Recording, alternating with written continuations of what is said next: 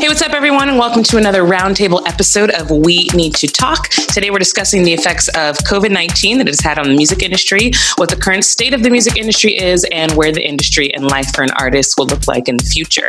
Joining me on the show today are singer-songwriter, arranger, producer Maiya Sykes. Hi. Guitarist and composer Ian Felchin. Hello. Singer-songwriter, producer, music therapist Emily Danger. Hi. Freelance musician, music director, composer, arranger Andrew Orbison. Hi there. And singer-songwriter LaVance Colley. Hello. I love how artists have to have like multi-slashes. We can't just be one thing. I tried to be one thing, but then everybody was like, but now you this and you that and you I was like, well, I won't fight the feeling. Right. I love it. Like a 5 or 6 label long thing. It's like, man, I had to do all that to work. Hey, okay. Right? It's exactly. We have to do that to work, just to work. Speaking of work, so, you know, we're in this pandemic. We're about 4 months in, and it's really hit our specific industry the most. But before we even get to the effects of that, I kind of want to talk a little bit about where the industry was even pre-pandemic, because I feel like changes needed to happen anyway. And I'm not sure if it's a positive thing or a negative thing, really, that this pandemic's happening, because we could kind of rebirth it a little bit, but we'll get into that. But Maiya, I'm going to start with you, just as far as like the culture of a musician's life in LA. What has that been like for you?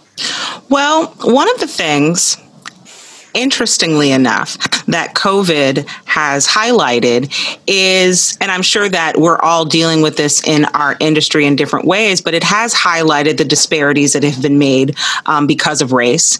And for the first time in a very, very long time, I am being solicited for work. I've actually been more busy because of COVID than I've ever been, because I'm being asked to record at home, and I'm being asked to record because I can. So they don't have time to look at, am I Black? Am I whatever? I've done things for Netflix, for different entities as a session singer. So in a way, COVID almost made session singing colorblind. So it's really about what you know, how good your gear is, and how quickly you were able to mobilize on that. And so I maybe am a unique case, because the COVID scenario provided an opportunity, because I, with another singer named Brianna Lee, convinced an artist to make that as an opportunity. But in doing so, it meant that she was a bit more prepared than I was, but we had to learn recording software. We had to learn how to do that remotely. So we had to start looking at programs that allowed a person to tell you what to record in real time. And there's a bunch of those programs. We had to look at different ways to present this idea. And because I had to do that at the beginning, it inspired me and all but, made me learn how to do something that I was in which I was very uncomfortable, but I knew that that was my only way to guarantee myself work. And the outcome of that is that I'm getting called because I have the best gear. I know how to use Pro Tools and Logic. So I'm Xing people. This has allowed for a colorblind scenario to exist for the first time ever. And it's also making these industries really look at, I don't know if you had the opportunity of looking on the session singer panel discussion that was done via YouTube last night. But one of the things that it pointed out is that for years, Black people were not included in sessions. We were not included in the metastatic data of royalties and residuals. And we haven't been for at least a 50-year period. And in that panel, they were able to show pictures verifying that, pictures of sessions on things like The Lion King, on Us, on, big pictures where there were maybe 1 to 3 session singers. There's still this myth that session singers can't read. There's still a myth that it's even necessary to read. Most of the sessions that I go on to, reading isn't necessary. But I would love the opportunity to get on more reading sessions, because I read and I have to keep up reading on my own, because I may be given 8 to 10 gigs a year where reading is a requirement, because it's automatically assumed I can't do it. So for the first time in history, with this COVID scenario, it has illustrated huge disparities, but it has given people ways to act beyond them and has really made it's been a huge equalizer. So for me, I can say that I've been trying to learn more about recording, more about equipment, and passing that on. I've been making that information available to my friends. And what's sad is that my friends are like, can you send me this? Can you send me this? Can you send me this? And I'm like, you don't realize, like, this took me hours to just even create for you. So a lot of people just want the information, but don't want to do the work. And I'm like, you have to balance this out in a different way. The work is essential. And if you're willing to do the work is there. Amen. Well, that's the podcast, guys. See you guys later. Yeah, thanks for having us. Hilarious. Cocktail now. Andrew, I'm going to jump to you. What is your experience? Because you do a lot of musical direction, and you do theater, and you also do church, and you also do, gig musician as well, in like different venues. So what has the culture in LA been like for you specifically? I think it's all about pre-pandemic. It was all about who you know, right? It was like you can be. For my industry, you can have the best equipment, you can have all these things, but it's like if you can't reach out or when you're in the session, like, be likable, like, that's huge. That's a huge thing. It's like, because if you have a bad rep one time with someone that knows A, B, C, D, E, and F person, you're done. Like, that's it, But I think, as far as like playing gigs, I think in bands and stuff for venues, I think that was starting to become a dying art, because people just like what Maiya said. It's like, you have all this experience, you have all the gear, you have all these things, but it's like they just expect that all to come with the person and at the gigs. It's like, oh, you have all this stuff and you have all this knowledge, but we're going to pay you, $25 for your time for a 6-hour set, and you don't get any breaks. It's like, well, no, that's not how it goes. That's not how it goes. So there was some stuff that was like thriving, I think, but then there was others that were completely being diminished and were failing. And I hope that after this pandemic that people start to realize, oh, artists have a huge impact on our life and we just didn't know it. Mm-hmm. Absolutely. Yeah. I'm going to jump to Ian real quick before I get to you, Maiya, again. I just want to jump to Ian. So now that the pandemic has hit, we've noticed that a lot of people are doing, performances on Facebook. They're doing things on Instagram. And do you feel that that's kind of taking away from the art form, because now people are giving it for free, basically? I wouldn't say it's taking away from the art form necessarily, as much as I think it's kind of helping the already pervasive ideal that art is free and should be free, and doesn't have the value that it used to. It's feeding into that ideal. And it's not necessarily a bad thing, because in times like these, it's great to have all this content and all this wonderful music and comedy and all these performances that you can easily access for free right away through social media or YouTube or whatever. But I do worry that once the pandemic is done, or once we evolve in a way to live with it, which I know is a whole other conversation, I worry that people will have started to take some of that for granted. And I'd love to look on the bright side and really assume the good in people, but I don't think that the general consuming public, the non-musician or non-artist public, meaning folks who aren't necessarily creative types in our kind of realm, won't really think about the value that is robbed when something is free and accessible. Whether it's, it used to kind of be like, okay, you have all your streaming stuff, you have all your subscriptions you can get to get access to all the music in the world, right? And when that came out, if you were an artist trying to release anything or a band, you had to be a part of it. It didn't matter if you weren't; people weren't going to listen to you overall. Mm-hmm. But you still had live entertainment. You still had the live aspect that people had to go pay to see, or there was something involved where they had to kind of, trade money for goods and services, right? But I worry that now, and I don't think it'll be like malicious, I think people will just be so used to being able, oh, Malynda's doing a free show on Facebook Live, let me click on it. Oh, all of a sudden, why do I have to pay for this? Or why go see somebody if I can get them their live stuff on YouTube, which again was all already happening. But my concern is that the general public will be so preconceived with other things, they won't think about how they're taking it for granted. Right. Maiya, I'm going to circle back to you because I know you wanted to respond to what Andrew was saying.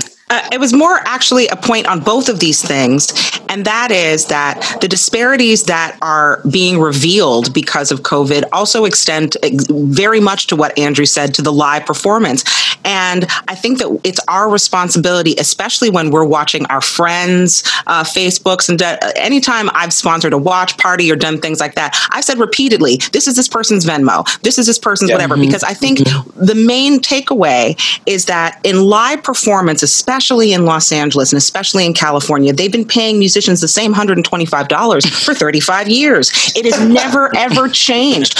But the thing is, people don't know that. So I also think that in this form of resistance, one of the things that we have to insist upon is the reason why the live art venue is dying is because it has been bleeding us dry. Yes. It's dying 100%. because you've literally taken everything we have. It used to be you'd have to pay $350 to do any show in any major venue in anywhere in Los Angeles, let alone being hired to sing in a restaurant for 4 hours for $100 or $102.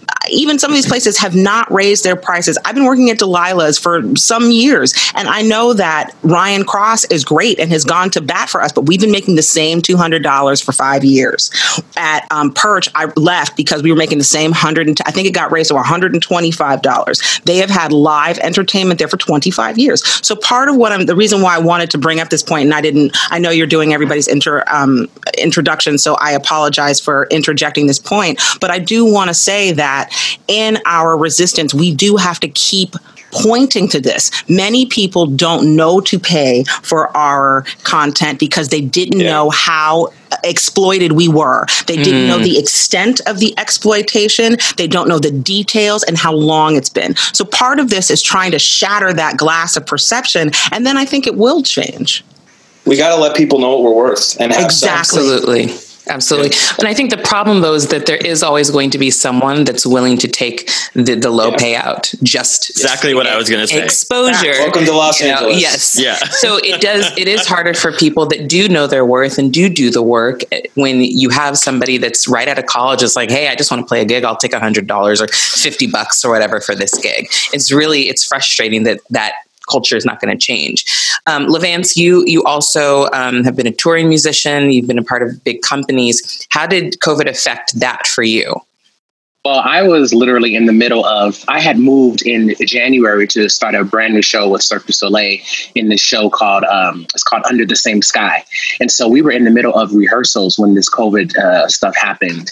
And we were set to open our show April 23rd.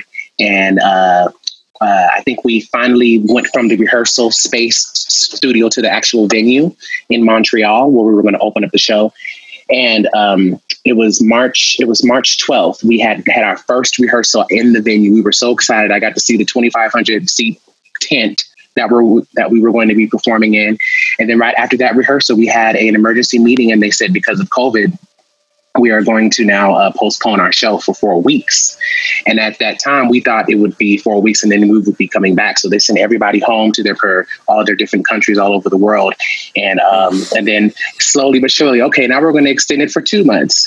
Actually, we're going to extend it for 3 months. And actually now we're going to extend it for an entire year. So it was a bit daunting and scary for me because, I'm from Los Angeles, but I had moved out of my apartment because this specific tour was going to be at least 2 years. And so I was a little worried, like, what am I going to do? So then I wound up having to come to Colorado to be with my mother. And so right now I'm living like a nomad. I'm still right now at my mom's house. I'm leaving July 7th to go to Chicago to go stay with another friend. But it's been crazy because this year was supposed to be, as all of you guys had all these plans for 2020. This was the year. First of all, I had been trying to get into Cirque du Soleil for over 10 years. And so I finally got like my dream job, and then it was like snatched right from under, right. me. And I'm sure we all have these same stories where just, we're looking forward to some things, but But I'm one of the few lucky people that I still have a job waiting for me, because our show is postponed for a year. And I'm sure you guys have heard and seen articles about Cirque filing for bankruptcy and all this stuff, but they are coming back. It's not like this is just like they're done. It's just they had to restructure their company because they were in so much debt and all this other stuff that is above my pay grade. And so, so I'm just literally chilling for a whole year. You know, I'm collecting unemployment, which has been so great for me. Luckily, I had saved a little bit of money before all this pandemic started, so I'm fine. But at the same time, I'm glad that I have access to the funds that I have been paying taxes into, you know, so that has been helping me just float around. And luckily for me, because I moved out of my apartment, that secretly was a blessing. So I don't have to pay rent. So all the stars kind of just aligned for me. So I'm not like, oh my God, I'm struggling. I need to make, I need to do this. I need to do that. But at the same time, I am ready to get back to work. Like, I'm a performer. We all are performers here. We all want to perform on stage, and I miss the stage. And to take a whole year off, I'm not really sure what I'm going to do this year. Yeah. I mean, I'll do a session or two when somebody calls me, but it's just like, there's nothing to do. It's like, and then I was like, well, maybe I should just go back to California. But I was like, oh yeah, there's no gigs in California right now. There's no gigs anywhere right now. True. That's not true. Well, I have not. Well, luckily for you, Maiya, you've been blessed to have your gigs. But for me, I have not had a lot of gigs. I've been finding them. I've been going on backstage.com, voices.com. There is work. That's what I'm trying to tell you. So we kind of have to get out of the mentality of there's no work. That's not true. Well, it's not the work that I think that we're used to. I would say that it's people have to kind of think out of the box, and it's a little unconventional. But I could say that I've been doing random work as well that I didn't think I would. But there's nothing that beats being on a stage and performing. And that's what sucks that we don't have right now. Yeah. Absolutely. You know, Emily, you're in New York, so you guys had it's been great since the beginning, but LA's catching up with you now. But tell me about your experience, because you were in school, correct? Yes, I'm in my last year of my master's program in music therapy, and I was commuting to New Paltz, New York, which is about an hour outside of Astoria, Queens, where I live. So I was commuting, not every day, not every day, but I was commuting like once a week. And then I would do wedding gigs, and then I would teach. So I basically live out of my car. But I love it. To be honest with you, like, I love it. I'm California born and raised, so I'm used to that LA freeway life. And in New York, it's like not as bad because it's at least, beautiful nature, and you're seeing like the leaves change in August. So basically in March, this all kind of started for us in March, and there was scuttle of, canceling wedding gigs and stuff like that. And like people kind of rumoring it, but none of us believed that. We were like, sure, it'll be fine in June. We'll be fine. And I did a gig on March 15th at a bar in New York, and it was packed, and I was a little concerned, and everybody was like, I have mic spray that is fantastic. I was like spraying everybody's mics. I was like wiping things down, and people were just continually cramming into the bar.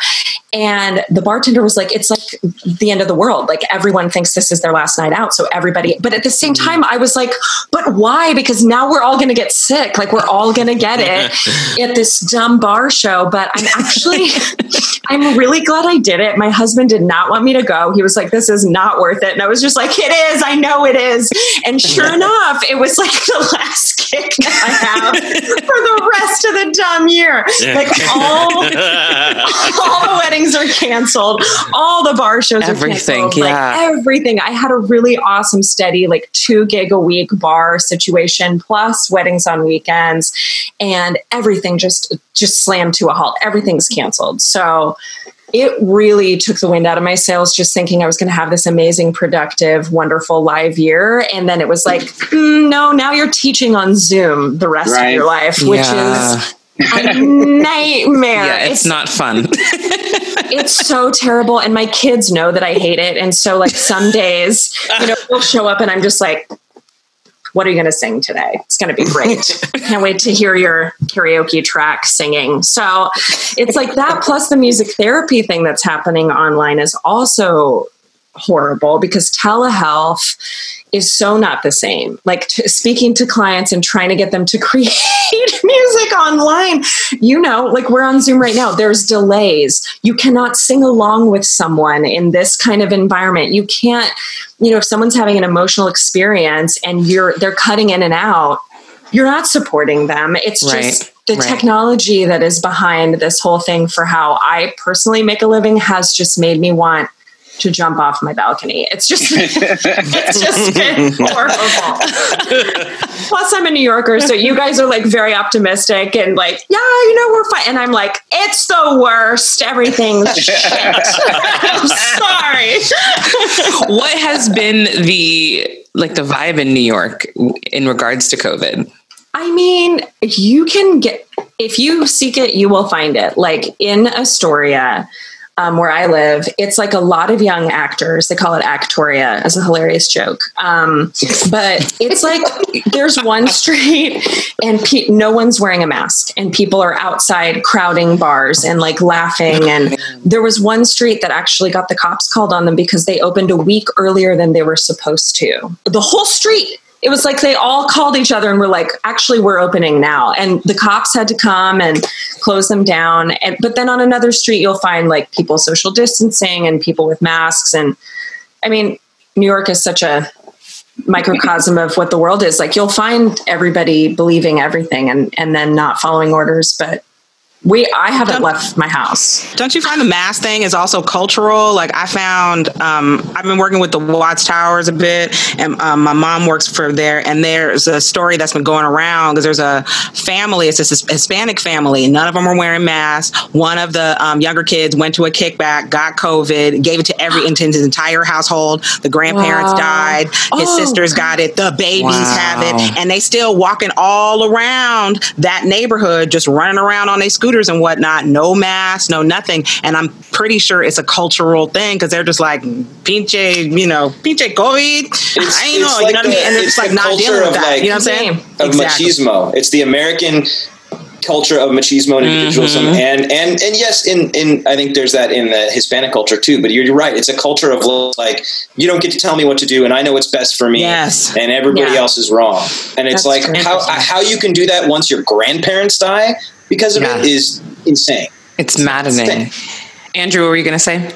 Well, no, yeah, and I have. I've actually I just found out the other day that a family member who lives in Temecula and they do a lot of stuff in San Diego, and I know San Diego is not doing so hot right now either. But like, the kids both take karate and what was the other? Oh, and I think one of them does like a wrestling class, and it's like, why are those things open? Yeah, why are those things open? That is like, I understand, like everyone has the right to do what they want. It's like, well, one should be safe, and two, like I just think that's so irresponsible.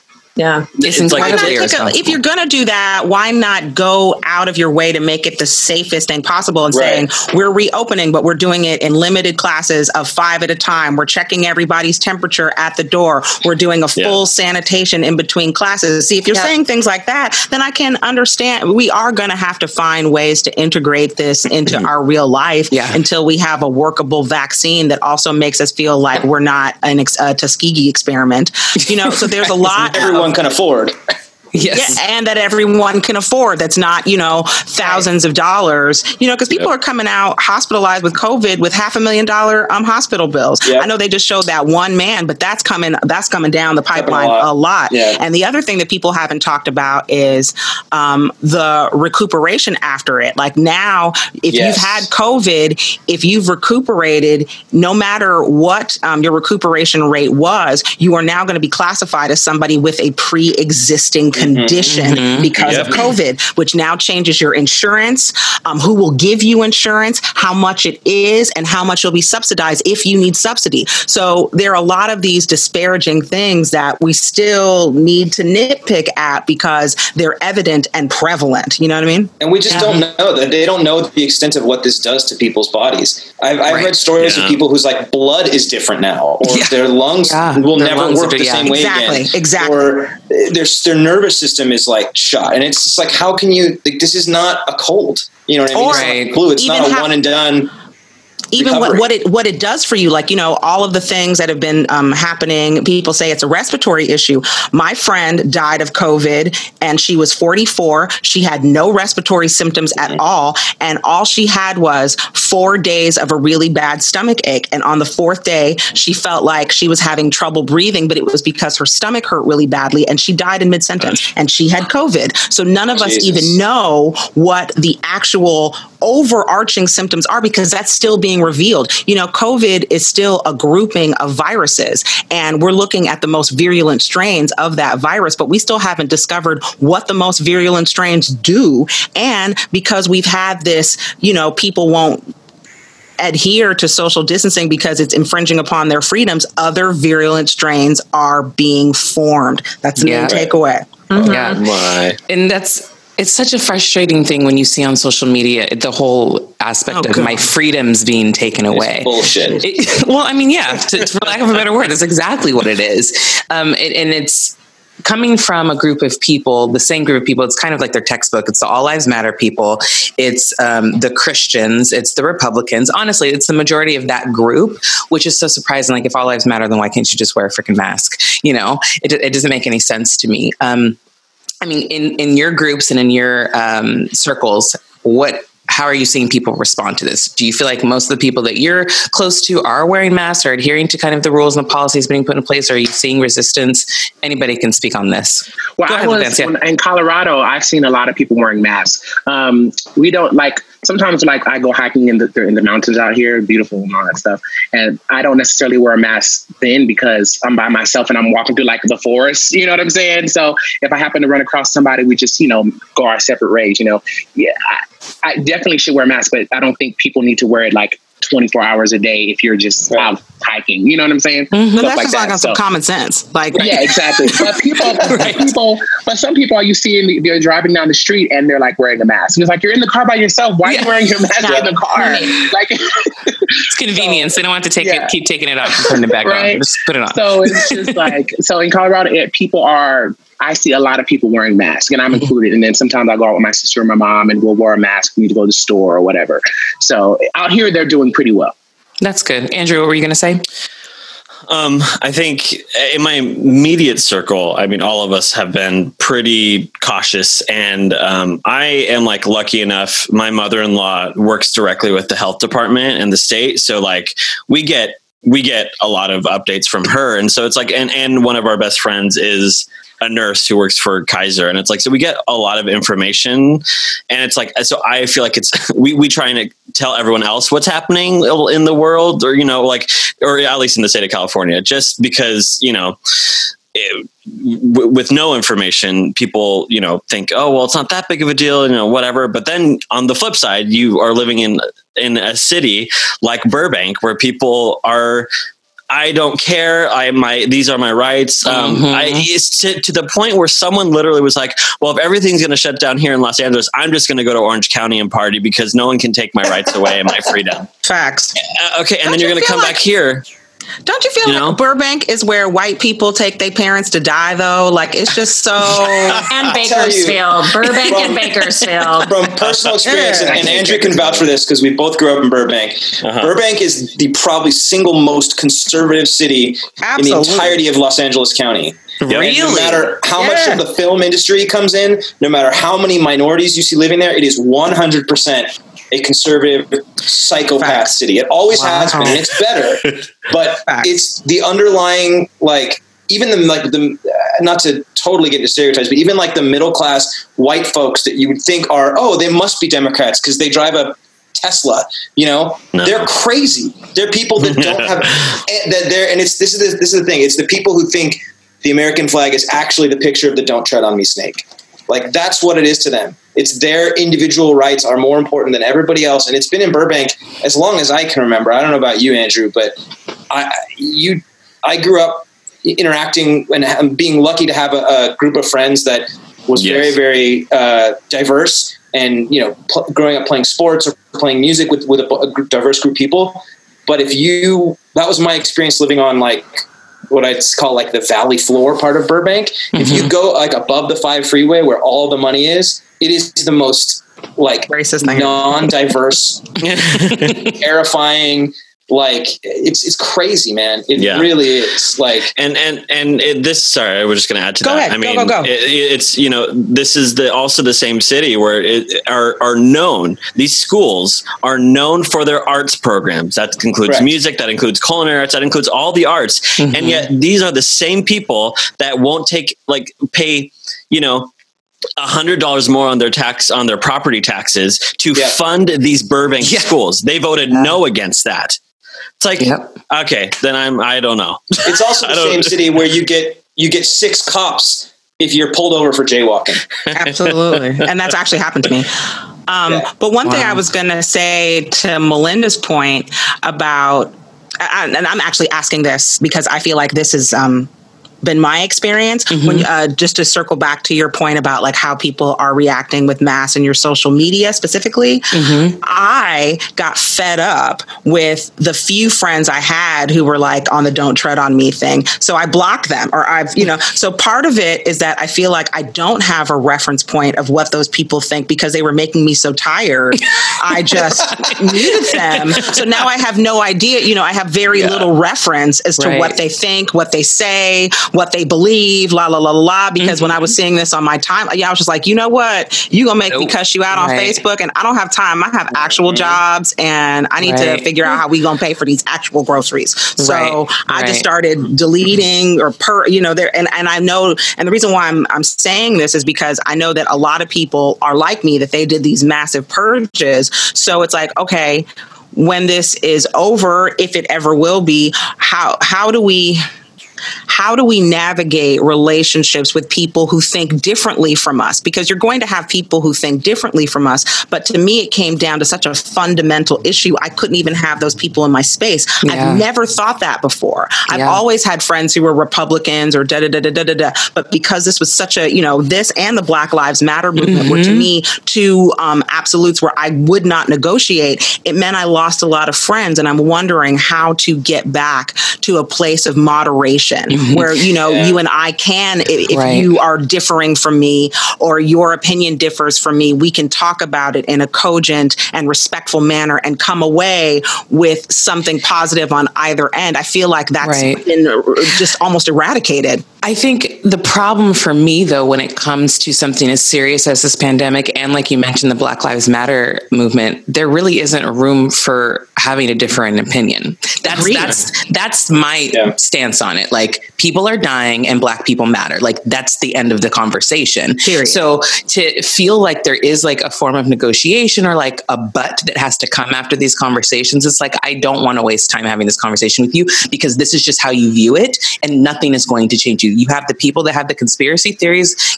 Clearly the entire world came together to create a fake virus to make Donald Trump look bad. Soros created it. You guys didn't get that memo? George Soros. So yes, you have those people. You have get our Soros checks every week. It's crazy. It's crazy. And then you have the people that go into the All Lives Matter thing. So it's like, there's nothing I can do to really, and I love having conversations with people that I don't agree with. You can go on my Facebook feed and you can see that, and go on my Twitter and you can see that. But I do have a breaking point. So when people don't want to listen to facts and they don't want to hear your story, you just have to move on. And it's unfortunate because I have seen people that I've had face-to-face interactions with that I did consider friends that I'm now like, how did we have such differing opinions on this? 100%. I think everyone has. And what I'm saying to that point is I 100% agree with you, Malynda, but then what do we do with those people? Are those people going to wait till they die? You wait till they die. But here's the thing. A lot of them. There's a lot of them. So how do we wait till? And there's a lot of them, and they're making new ones. True. So what do we do with those people? How do we reach those people? Fair. That and send them to an island that can all get COVID together. That's how I feel. Like it's maddening. That's like the real Maiya. That's a good point because I think that's the real challenge that this country faces, regardless of who wins in November. Is that, and don't get me wrong, I think removing Trump will be a great step forward. But those voices were enabled before; they're certainly more enabled now. Yeah, and it's all, to me, it's all based in like fear and insecurity. Absolutely. And the reasons they say all lives matter or Black lives matter, or blue lives matter, for Christ's sakes, is because they're worried. To them, they've been told, or they've developed, or something has affirmed it, that simply by saying something like that, or by agreeing that wearing a mask could help others, that somehow they are like less in the societal totem pole, or somehow their actions or beliefs have less value, which is insane. And I think it's, I'm as guilty as anyone of participating in passionate rhetoric online and offline. But I think the real problem is that it's the kind of person that would be able to say that I'm a patriot, blah, blah, blah, blah, blah, greatest country in the world. I love my flag. I love my soldiers. I love my fellow Americans, but it's too much of an inconvenience to me to put on a piece of cloth over my face for 30 minutes out of a day to protect those very same citizens that I love. It's the same kind of person that will say or think that simply the statement of that a group of people matter. And yes, in this case, we're categorizing them by the color of their skin, because that's part of the problem that they've been discriminated by on that. By simply recognizing that fact, regardless of whether or not the Civil War happened or the Civil Rights Movement, they somehow feel that they are less, that the color of their skin means less if they say that Black lives matter. And I think that's all so based in fear and insecurity that there really is no way to like discuss with them. There's no way to change their mind, because it's something they're going to have to learn or discover on their own. Like the guy that you spoke to recently, Malynda, like I don't think anyone who's, I don't want to say reformed, but let's say just come over to the light side of history, which is a bad term to use considering we're talking about race. But anyways, the right side of history, I don't think any of them have come because of like a Facebook post or even really an argument from the other side. It's because they've learned a lesson or had a life experience that's made them see things in a different light. Mm-hmm. And that's going to be such a challenge for this country. And in this world where everything is so based on this minute by minute, 30-second, 200 character statements or titles or headlines or opinions, and there's no room to sit there and think about like, what does this really mean? Right. Right. Like, what is your experience? Well, it actually really flows into Ian's point, which is I think that, so my family, they are in Bakersfield, California, which is literally the most conservative town in all of California. Mm-hmm. I think more people turned up to vote for Trump in Bakersfield than any other Republican candidate, which is really something. But my family and I have had amazing conversations through this time, through COVID, because of what happened with unemployment, how I now rely on unemployment. There's a huge stigma about people on unemployment, and a lot of that is racial. And I had an amazing eye-opening experience when I told my family, guess who's on unemployment, guys? The hardest working artist is on unemployment, and so's everybody else. Half the country.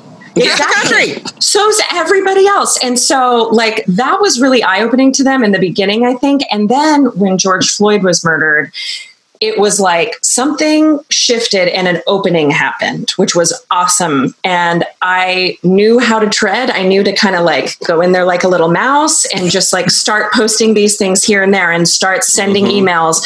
But it wasn't, I am very boisterous on Facebook, as Malynda can tell you, very anti-Trump on Facebook. And they knew that in the beginning, but they didn't really know about my friends' experiences. They didn't really know how this kind of like shook me to my core and made me really insightful of my own biases and my own blind spots to what my friends have gone through and to what the Black community has gone through. And so this has been an opportunity for me to talk to family members in a real way. And they've actually been listening.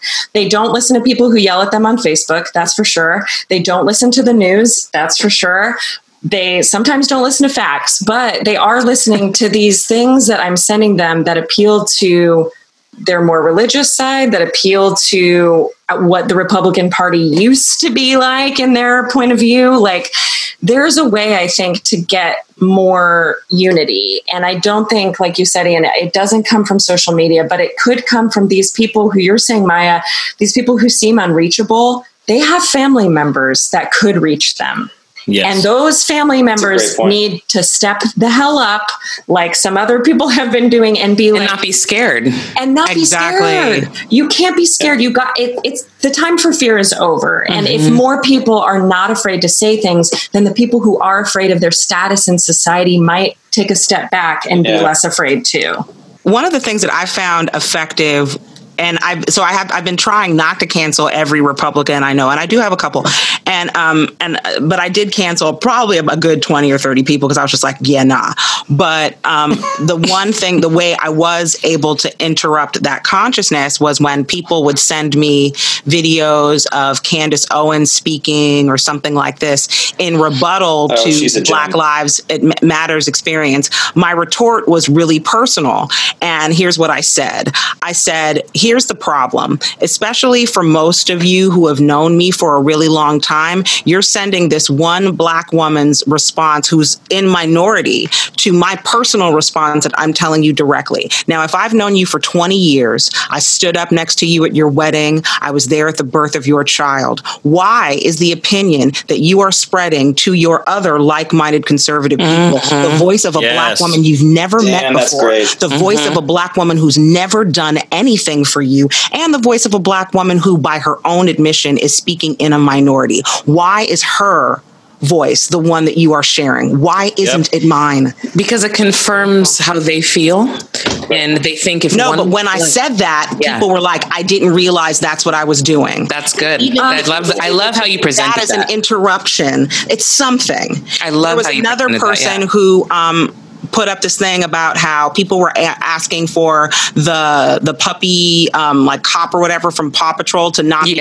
added to the Macy's Day Parade, and she was like, "This is absolutely ridiculous." She said, and I was like, "Listen, my sister's kids love Paw Patrol, so I'm not even saying this from a personal standpoint, but you cannot be mad at people who do not want to see police dogs as part of a whitewashing of what the police mean to you. And here's why." And I was like, here's a picture of my uncle. This is a picture of my uncle that was in Time magazine and in Life magazine being attacked by dogs in a protest in Selma, Alabama. This has been the legacy of my family that has been passed on from generation to generation. I have seen this image. That image has been broadcasted. So you cannot tell a bunch of people that your pain is irrelevant because this matters to the greater good of children. That is whitewashing and representing an idea about which you know nothing.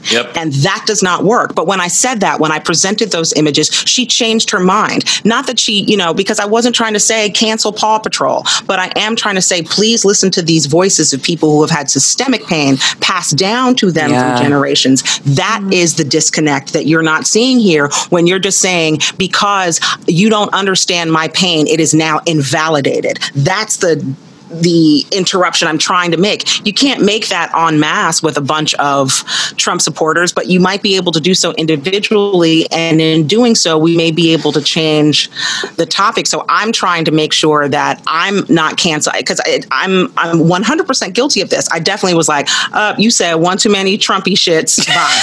And you on mute and you blocked. I'm definitely guilty of that. But I know that if we are going to change this dynamic, if we are going to have some kind of moderation, if we are going to have some kind of seeing eye to eye, we do have to, it sucks to be responsible for that, but we are going to have to make those small interjections into people's consciousness. So when it comes to COVID, though, and this pandemic, how do you talk to people that still believe it's a conspiracy theory? How do you talk to people that are like, oh, the CDC said this in March, now they're saying this in June, as if there's not updates and there's constant data that's coming out? Like, that's the issue that I've been having, is that seeing a lot of posts from these people that don't believe it. They think it's a scam. Like, again, the entire world. 5G. Yeah, all that stuff. 5G. Like, it's like, I get that in terms of political things, even though Black Lives Matter isn't political, but that's a whole nother conversation. But when it comes to this pandemic, like, how do you get people to just read facts and believe that this is something serious?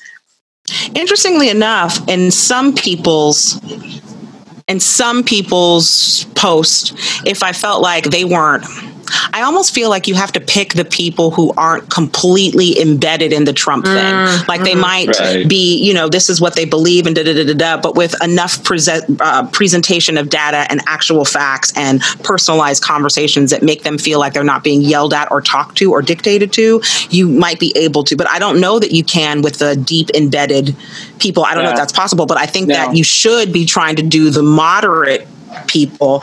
And one such person, I'm not going to say her name because I didn't clear it with her or anything like that, but she put a thing about her post being like, if COVID is so bad, how come the homeless aren't getting it? Like, how come you're not seeing homeless numbers? And I wrote back to her because I know personally that you're not seeing that because it's not been in the news, but the city has taken that on at great extent. And so I was like, here are all the ways the city has tried to infiltrate this. Here are all of the visual representations that you can drive around if you don't believe me. And here's why that's important. Here are the data, here's the numbers, here's the da-da-da. And she was like, wow, because I didn't see that in the news, I didn't know this. And my retort to her was, you can find it in the news, but maybe not the news sources that you were looking at.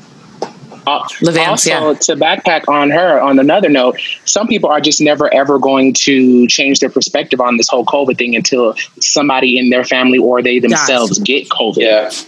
You know, a lot of people just because it hasn't hit their family, it hasn't gotten into their little bubble, they just don't care, or they just think it's a hoax until it happens to them. And that's just going to be a hard lesson that they're going to have to learn.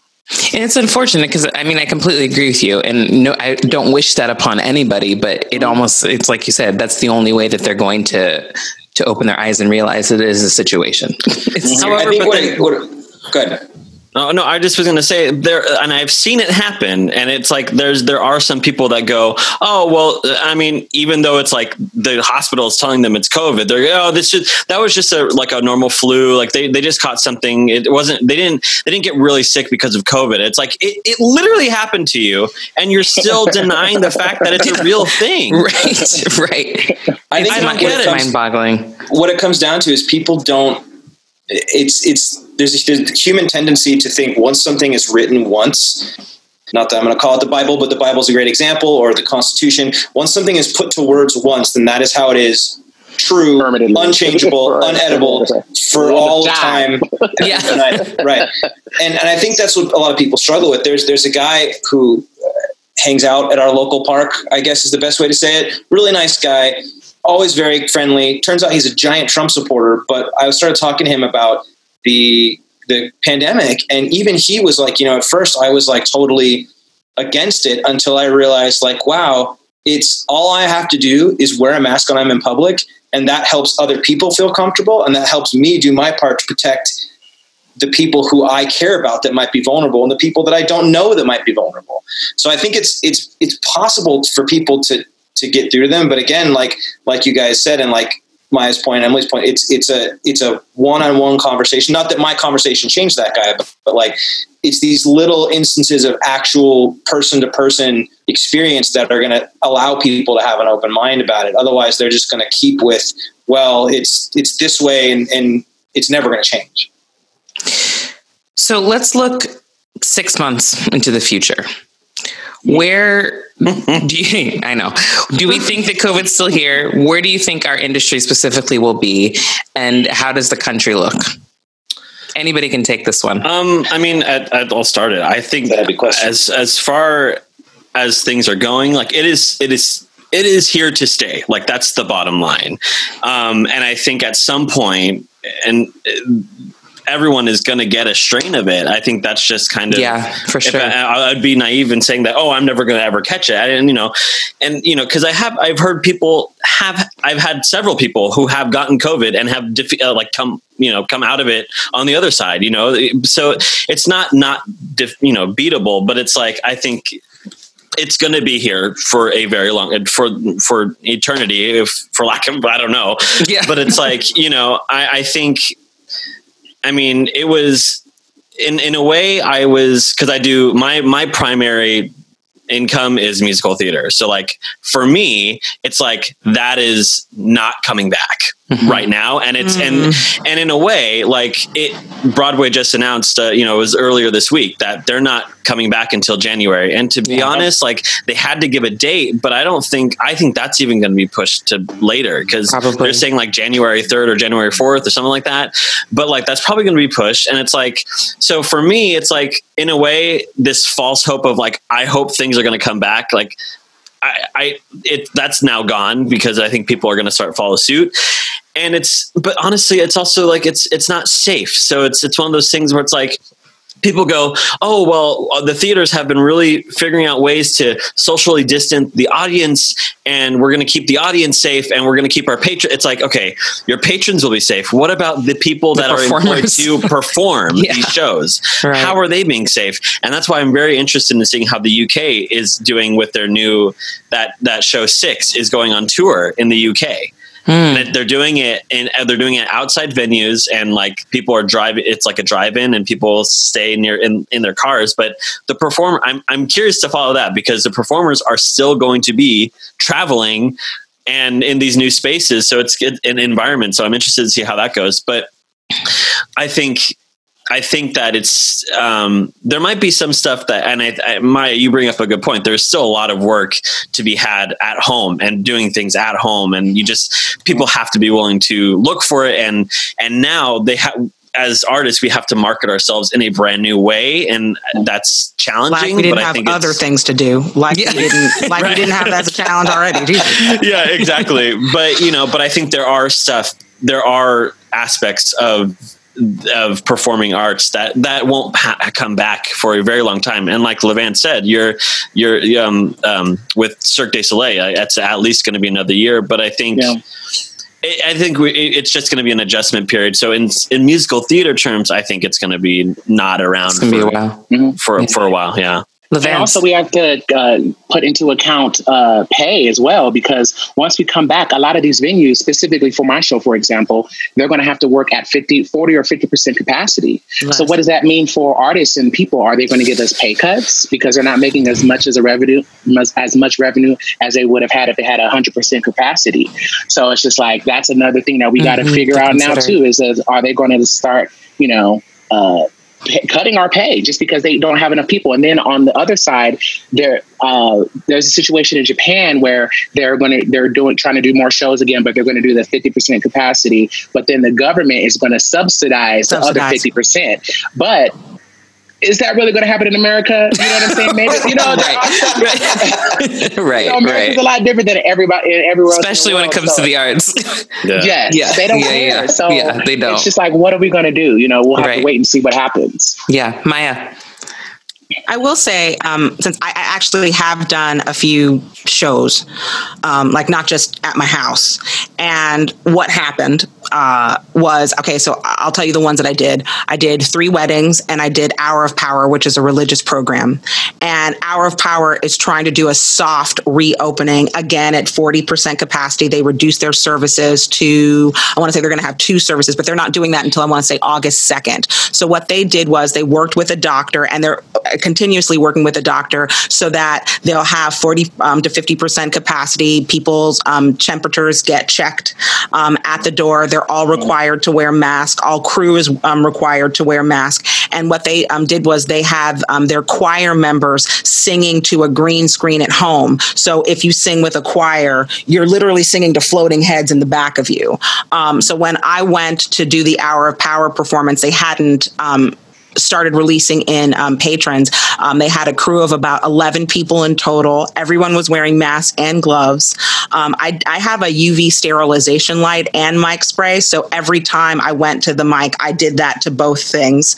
And I did that as well at the wedding. I don't know that I'm going to do more weddings, because the thing that I found was that even though it was a wedding where the guest list was supposed to be 400 some odd people, and they pared that down to 60.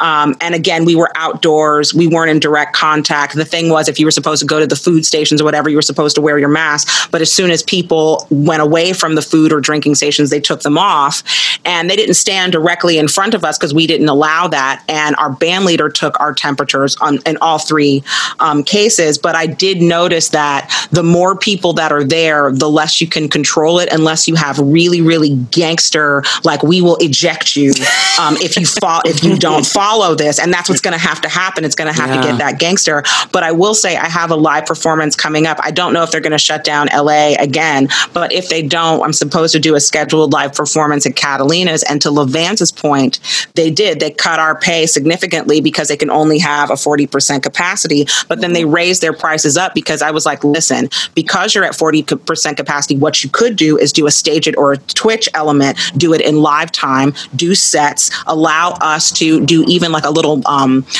pre-show, like a in the middle interview that people on stage can see in real time. And you can have that broadcast, and you can have pay what you can tickets, so that, because you're also talking about, to LaVance's point, not only are the performers going to have to get their pay cut or whatever, tickets are going to be 3 or 4 times as much because we can only have 40 to 50% capacity. So with Catalina's, they were trying not to raise their, because it's already a pretty expensive price point. And that, again, X's out minorities, younger people. Not everybody has $200 to drop at, because you're responsible for the ticket plus either 2 drinks or dinner. That's easily $100 a person. And so because of these, you can still, with the Stage It aspect, I almost feel like that's where it should go, is if you're going to do a 40 to 50% capacity. In addition to that, you should have a Stage It or Twitch option where people can still watch these things in live time. And that's going to add to the bottom line revenue, because even if you have a show where only 60 people come and they pay $25. On an online platform, you can have an additional 600 people watching a person perform live in the way that they should. Because performing at your house with all this, like the internet might go out, it's the freaking worst. But this way, people can still get the live experience without, in the same way that we are economically impacted, the world is. Not everybody is going to, they still want to be able to have entertainment, but people can't pay. YouTube TV just went up on price, and they might get canceled. I was like, see, at $49.99, you was a good value. At $64.99 in the middle of a pandemic, I'm like, maybe no. You're like, I got to rethink that. And the fact that you even thought to say that shit in the middle of a pandemic to your current sponsors, maybe it's a nah. Maybe it's a nah. Well, before we wrap up, Emily and Ian, I'm just going to throw this question at you. What do you think the future of, smaller performance venues? Because I know, Emily, you said you do a lot of bar gigs, and I know, Ian, you've played different venues around Los Angeles, and I myself, Hotel Cafe, Troubadour, places like that. What do you think the future of those type of venues is? I had the idea that, and Maiya, I was going to ask you this, if you do like a drum kind of plastic stage, what do they call that? The drummer sits behind that. Drum shield. Drum shield. What if you do like a drum shield in front of the stage, and you all just kind of have this, like, you could take temperatures with everybody in the band, but you also have a mutual understanding that you have been quarantining as a good bandmate, you kind of, as a unit, and you thrive off the trust in that unit. But if you have a drum shield, I think that would maybe help with certain things. Like, it wouldn't sound great, but you're going through amps theoretically and through like a PA system outside of it. But my main reason behind that is because then you don't have fools coming up to you requesting all this stuff going on, like, can you play Skinner, like, right in your face? That kills, that kills a lot of germs that are coming your way and a lot of bad vibes. So I think like a drum shield situation is a really good idea. That's hilarious. That was my like small little antidote, but I agree. Like, it's going to cut capacity. All these small bars, they're just going to have to get smaller. Like, that's just how it's going to be. But these small bars are the perfect place where you could have a staged show or a Twitch show. Like, in a way, I almost feel like the small bar platform would be the perfect place to try to do this, because then you could do it as an experiment on a smaller scale. Help I even gave one of the bars that I work with, I said, listen, when you do your soft opening, if you only have 20 to 30 people, cool. But then do a staged show and then sell off your excess alcohol alcohol. Do a VIP package where one of the table girls comes to your house in a cute mask and a cute little outfit and delivers you a cute, bottle of alcohol, 2 entrees, and some mixers, and that's one price. You see what I'm saying? I love it. Good idea. I love it. Creative with this. I love it. Good idea. Well, I think what it's gonna come down to is it's gonna be like the desire for music and live performance will be there, but it's gonna come down to how much these venues and the venue owners and the show promoters and the people that book, how much do they want to do it? True. And some of them are totally going to be on board, and I'm sure that they'll make whatever changes and amendments they can to how they do things normally to make live music still happen. Yeah. But I think it's really going to be a case-by-case basis, because I know some of these places, I mean, you guys know how it is in LA, places close all the time. Yeah. Places that have been open for years and have all this history just fail because their rent all of a sudden is more than they could possibly afford.